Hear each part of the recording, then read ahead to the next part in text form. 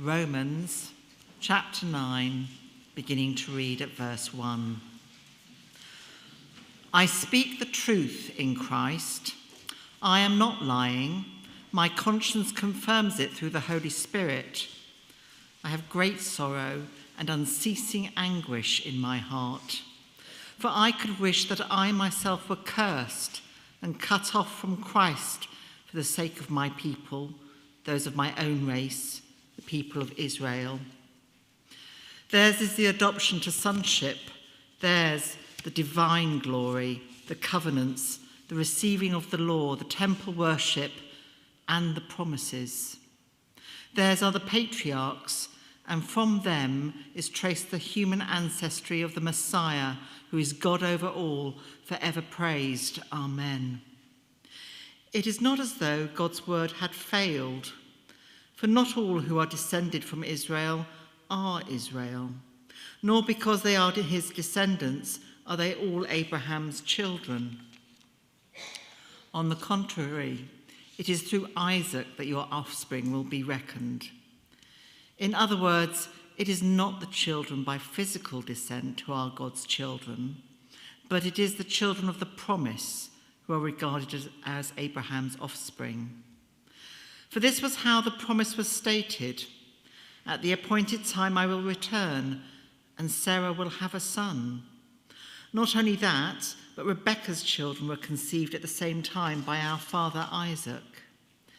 Yet before the twins were born, or had done anything, good or bad, in order that God's purpose in election might stand, not by works, but by him who calls, she was told, the older will serve the younger, just as it is written, Jacob I loved, but Esau I hated. What then shall we say? Is God unjust? Not at all. For he says to Moses, I will have mercy on whom I have mercy, and I will have compassion on whom I have compassion. It does not, therefore, depend on human desire or effort, but on God's mercy. For Scripture says to Pharaoh, I raised you up for this very purpose, that I might display my power in you, and that my name might be proclaimed in all the earth. Therefore, God has mercy on whom he wants to have mercy, and he hardens whom he wants to harden. This is the word of the Lord. Thanks be to God. Father, we thank you for your word, and we thank you for the time that we have together now to see what these things that you inspired your apostle Paul to write all those years ago, but we trust by today you continue to speak by your Spirit through your word. And so help us to hear what this says to us in our lives as we seek to follow Jesus here in London today. We pray in Jesus' name.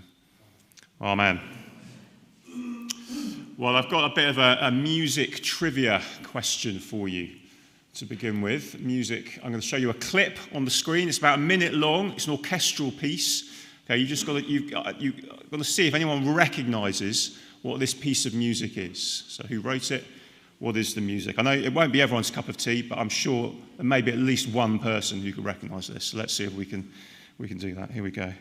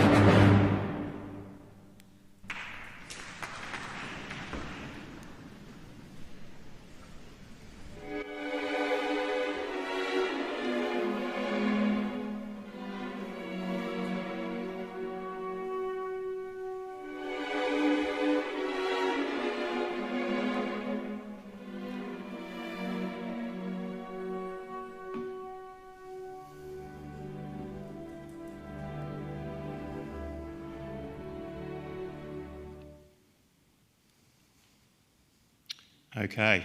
Anyone want to have a go? Anyone at all? Who's got it? Yeah, go, yeah. Yeah, Arnold. Yes, bang on. Well done, Arnold. It is Tchaikovsky's Sixth Symphony, the Pathetique. It premiered 9 days before Tchaikovsky died. It is one of the most emotionally charged pieces of classical music. And the general pattern in a symphony, if you're into these things, is what normally happens is you get a slow third movement in the symphony, and then you get a sort of upbeat, fast, happy fourth movement to round it all off. But one of the things that's distinctive about this symphony, there's a lot of distinctive things, but one of the distinctive things about this one is that Tchaikovsky swaps those around. And so what we heard then in the clip was we heard the last 30 seconds of a kind of triumphant, upbeat third movement. And, I see everything through the lens of a trombone player, and that is a kind of peak trombone orchestral moment. That, in fact, that whole third movement is absolutely fantastic. But it's so triumphant that, if you hear in the clip, people start to clap in the audience. You're not supposed to clap between movements in symphonies, although that seems to be changing these days, but you're not supposed to clap. But they start to clap. And then did you see the conductor kind of goes, no, we're moving on straight away. And did you hear then, at the beginning of the fourth movement, the tone completely changes. And he goes into this tragic, slow, fourth and final movement to this symphony. And actually the symphony then ends about 15 minutes later, not in triumph, but with a kind of deep bass heartbeat that ebbs away slowly into nothing. 9 days later, Tchaikovsky was dead after the premiere. You can tell what people have assumed was going on with this piece of music. But if you wanted a soundtrack for this moment in the book of Romans, this letter to the Romans that Paul wrote, that transition that we just heard between happy movement number 3 to tragic movement number 4, that transition is a soundtrack for this moment between chapter 8 and chapter 9 in the book of Romans. So Romans chapter 8 we studied, I think, last year. Many people say it's their favourite chapter of the Bible. It's the high point of the Christian life. And, we can look back, you can see on page 1134, if you've got it, it's helpful to have it in front of you. Page 1134, it begins, chapter 8 began, therefore there is now no condemnation for those who are in Christ Jesus. We've heard about our sin in the book of Romans. But no, if you're trusting in Jesus, there is no condemnation. And then he spells that out and shows all kinds of implications through chapter 8. And he gets to the end of chapter 8, and he says, verse 37, no, in all these things we are more than conquerors through him who loved us. For I am convinced that neither death nor life, neither angels nor demons, neither the present nor the future, nor any powers, neither height nor depth, nor anything else in all creation will be able to separate us from the love of God in Christ Jesus our Lord. And at that point we all want to stand up and applaud like the audience in the symphony, but Paul the conductor is moving straight on. I speak the truth in Christ, I am not lying, my conscience confirms it through the Holy Spirit. I have great sorrow and unceasing anguish in my heart, he says, as he moves straight on into chapter 9. And so we come crashing back down to earth. Now, spoiler alert, the book of Romans does not end like Tchaikovsky's Sixth Symphony in a kind of downward spiral into oblivion. By the end of chapter 11 even, we are back up into the heights of joy and celebration. Oh, the depth of the riches of the wisdom and knowledge of God and so on, and to him be the glory forever. But there is, at this moment in chapter 9, this massive change of mood, a temporary moment of anguish. There will be a kind of resolution, but as we get into this, I wanted to get us to feel that change of mood. So why then, Paul? Why do you have this great sorrow and unceasing anguish? Because he says, verse 3, chapter 9, we're over the page now on 1136, because although he's just been celebrating all that is true for those who are in Christ Jesus, even as he does that, he thinks of his own race, he says. the people of Israel, the Jews. And he thinks of how, unlike him, a Jew, so many have not turned to trust in Jesus, the Messiah. And he says he wishes that he himself were cursed and cut off from Christ on their behalf. But instead, he knows that anyone who won't trust in Jesus, the promised Messiah, is cut off from him. And the sadness for him is compounded by thinking what his Jewish brothers and sisters have. He says theirs is the adoption to sonship. In other words, that God has adopted Israel as his treasured possession. The divine glory in the temple, the covenants with Abraham, Moses, and so on, the receiving of the law, the temple worship, the promises, the patriarchs, and then slightly differently, not theirs, but from them is traced the human ancestry of the Messiah, who is God over all. What a stunning statement about Jesus. Jesus is the Jewish Messiah who is also God, and yet he is not theirs if they won't trust him. That's what he's saying. And so that is the source of this sudden dramatic change of tone. When he sees how much he has in Christ, he rejoices, but he's thinking he is pained by what his brothers and sisters are missing out on. If only. And so if you're following on the handout, on the back of the handout, you can see, and on the screen as well, this is summed up in that first statement. Nothing matters more than membership of God's people, verses 1 to 5. Nothing matters more. Without Christ, we are lost, and nothing matters more. And that pain is still there today. Perhaps you've had the experience of speaking to a Jewish friend or even family member and realizing, well, there's so much we have in common. A knowledge of Abraham and Moses and so on, the entire Hebrew Bible, what we call the Old Testament. And yet the most important thing, the most important person is missing. The Jewish Jesus himself. And that is a source of pain, isn't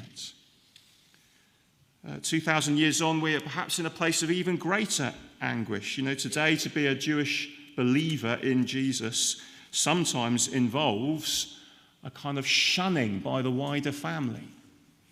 So those of us who were at the prayer meeting on Wednesday heard from our mission partners, Stephen and Deborah Pasht, who are Jewish believers in Jesus, working to reach Jewish people in Geneva.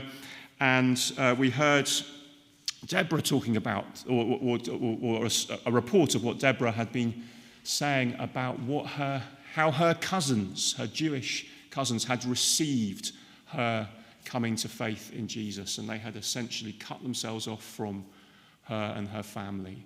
But more recently, she was rejoicing that there had been an opportunity to renew some of those relationships.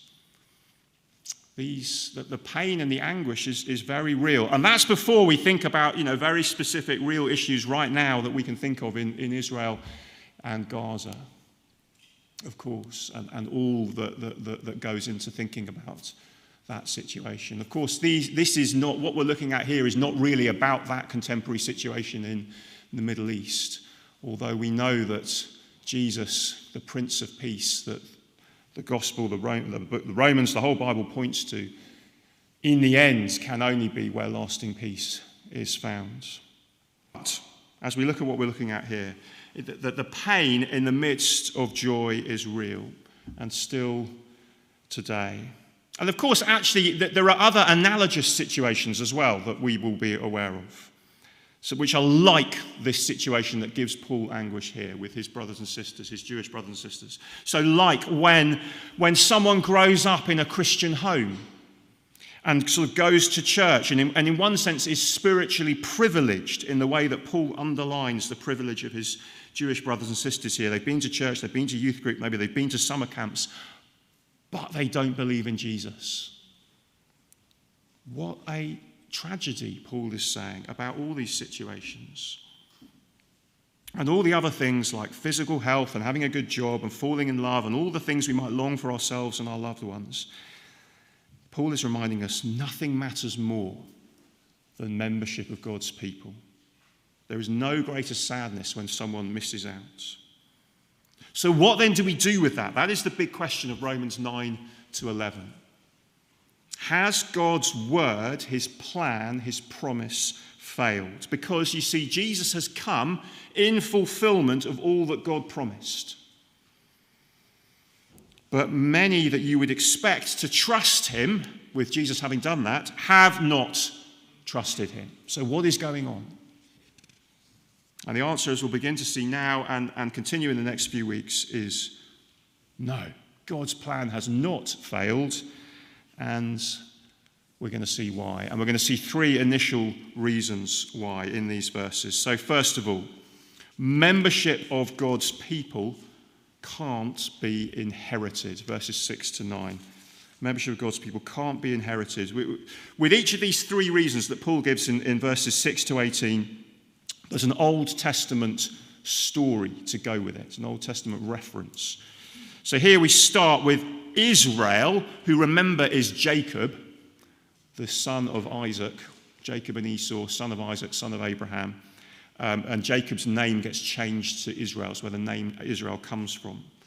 So he's saying, not all who are descended from Israel or Jacob are Israel, the people of God.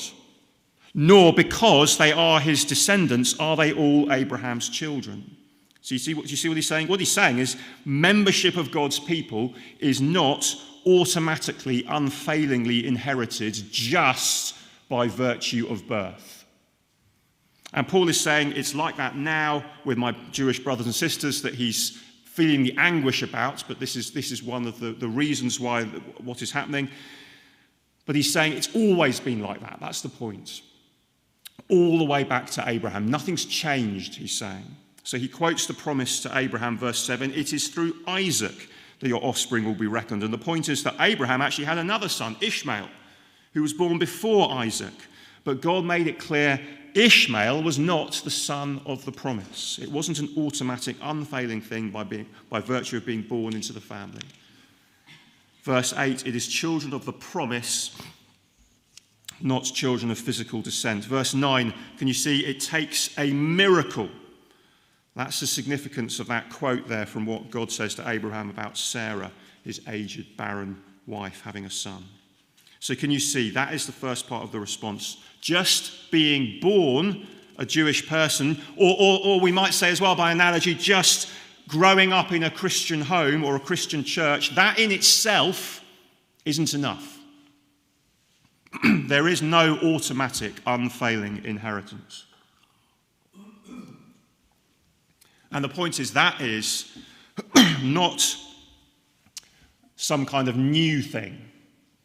This is not a plan B for God as if he used to do things differently.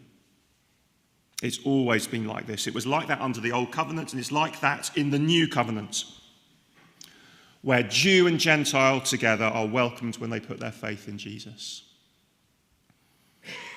But it is faith in Jesus that matters, not inheritance. And then he continues from verses 10 to 13. Membership of God's people can't be merited. So it can't be inherited, now it can't be merited, deserved. Verses 10 to 13. And in one sense, this is doubling down, this is doubling down on the illustration that he's already given. So one response to the Isaac and Ishmael story might be, well, yes, but Ishmael's mother was Hagar, and Hagar was an Egyptian slave. So, of course, the promise didn't continue through Ishmael. So now Paul is making the point even more clearly. Think about the twins in Rebekah's womb, he says, Esau and Jacob. Nothing to separate them, same parents. Yet, verse 11, before the twins were born or had done anything good or bad, he says, God had chosen Jacob and not Esau. And perhaps this catches us by surprise because we'd expect, and we'd probably prefer it in some ways, if Paul kept it all about kind of human response of faith. You know, the reason Ishmael and Esau and many Jewish people since and many people today are not believing in Jesus is just, they haven't put their faith in Jesus, and that's all there is to say. But no, Paul makes it clear there is more to say than that about God's purpose in election. So this is the Christian P word, isn't it? The Christian P word is predestination. And sometimes we are ashamed of this. We think it's a problem. But remember, back in Romans 8, we saw Paul celebrating the idea that God has chosen his people before the beginning of time, to celebrate that as a blessing to give thanks for because of the security it brings to God's people. It's not a problem that you sort of need to explain away. And we'll get into why that is, but at this point we need to see what Paul is emphasizing here. He's saying membership of God's people can't be inherited and it can't be merited. He says before they were born or had done anything good or bad. So that verse 12, it might not be by works, but by him who calls.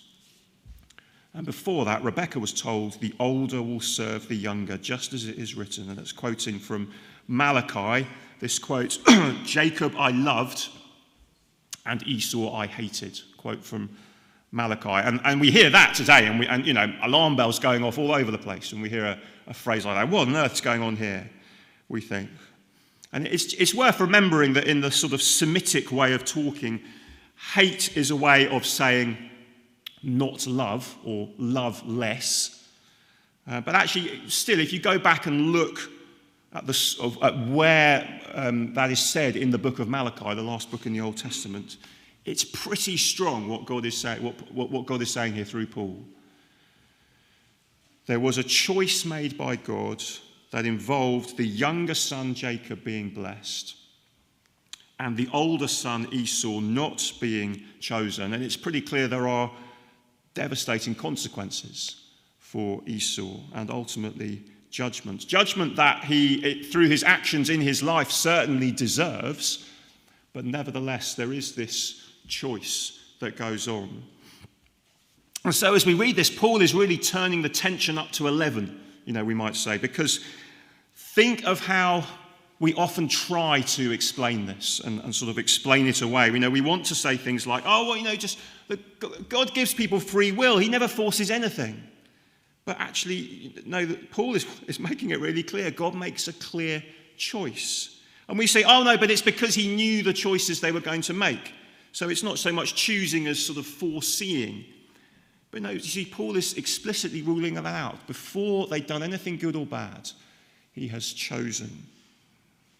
See, choosing them on the basis of what they would turn out to do would be a kind of salvation by works, by the back door. That is Paul's point. And, in our world today, we want to say everything should be about merit, don't we? And this is hard to hear.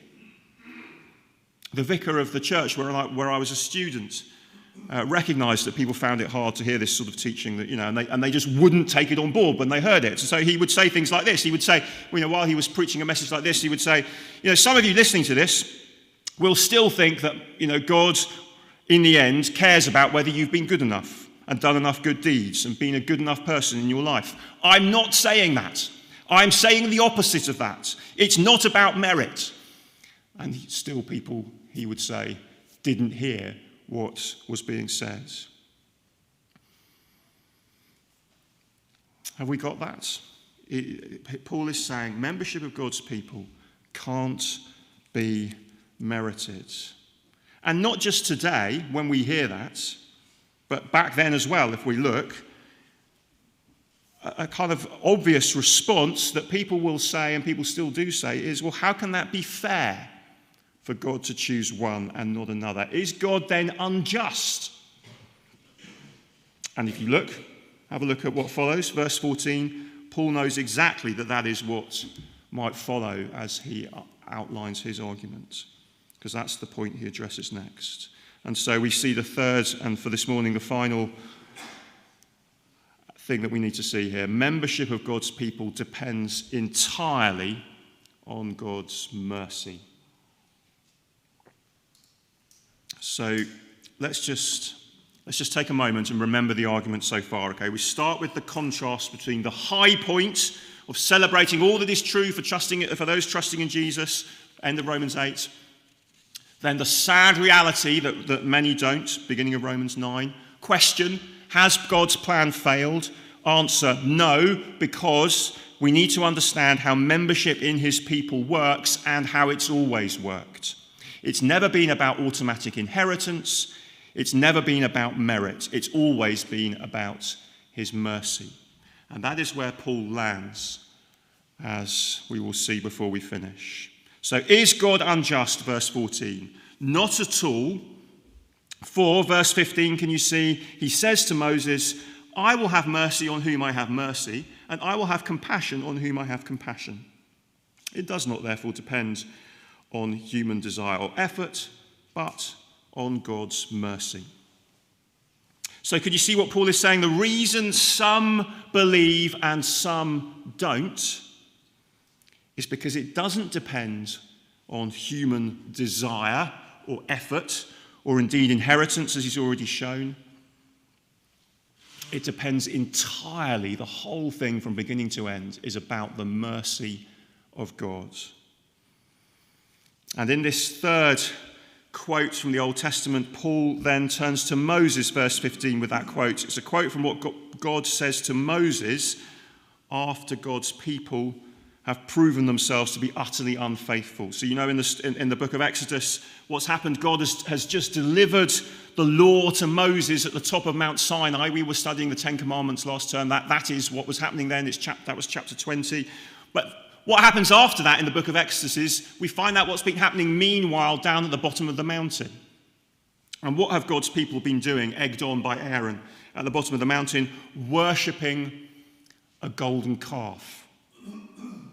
And so, it's disaster. At the very point where God is drawing near to his people and showing them what it's going to look like to live in intimate relationship with him, they are busy worshipping other gods and being unfaithful to him. And so God is going to act in judgment, he says. And God says to Moses at that point, whoever has sinned against me, which is the entire people of Israel, I will blot out of my book, he says. He says he will punish them for their sin. It is what they, and it's what we deserve. And we remember that each week, don't we? When we confess our sins, as we did this morning.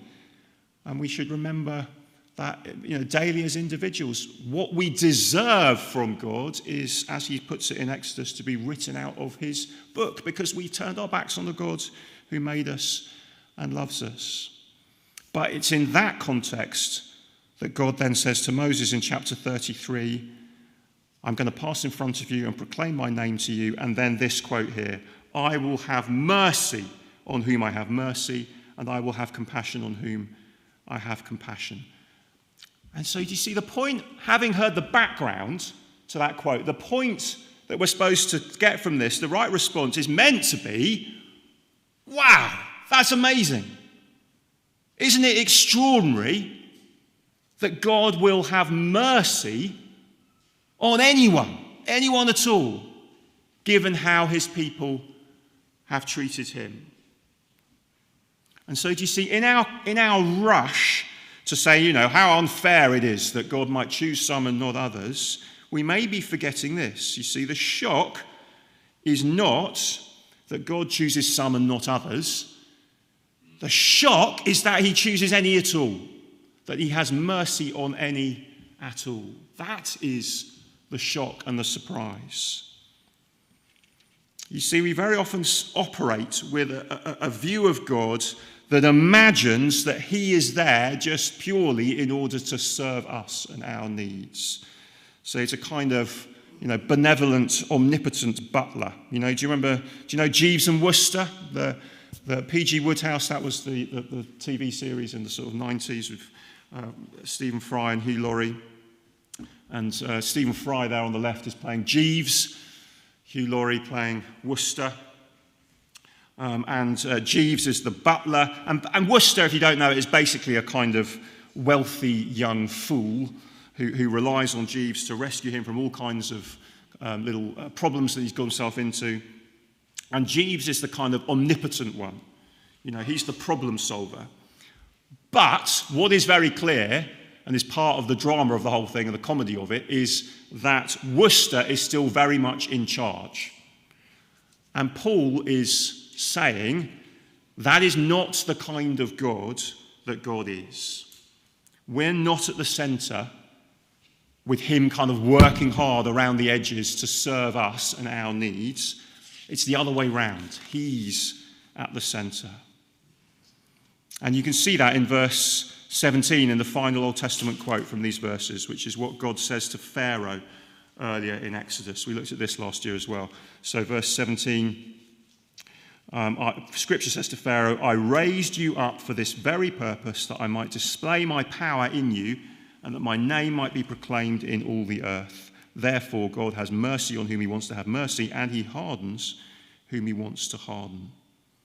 So what's going on when God chooses some and not others? What's going on when he rescues his people but hardens Pharaoh's heart?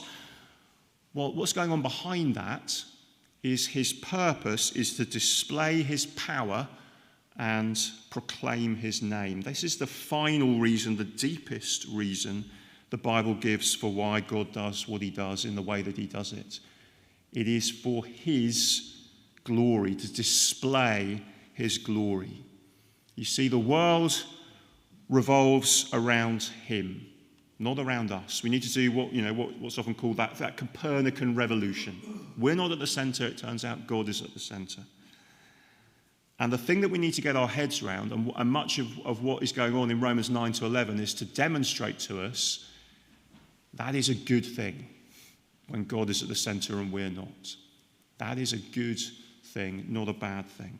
And the second half of this chapter, which we'll look at next week, gets into this further. You can see the next question Paul asks, verse 19. Well, if all this is the case and God chooses some and not others, why does God still blame us? How can he hold us responsible if he's in control and he gets to choose? That's the next question, is the obvious question. It might be your question.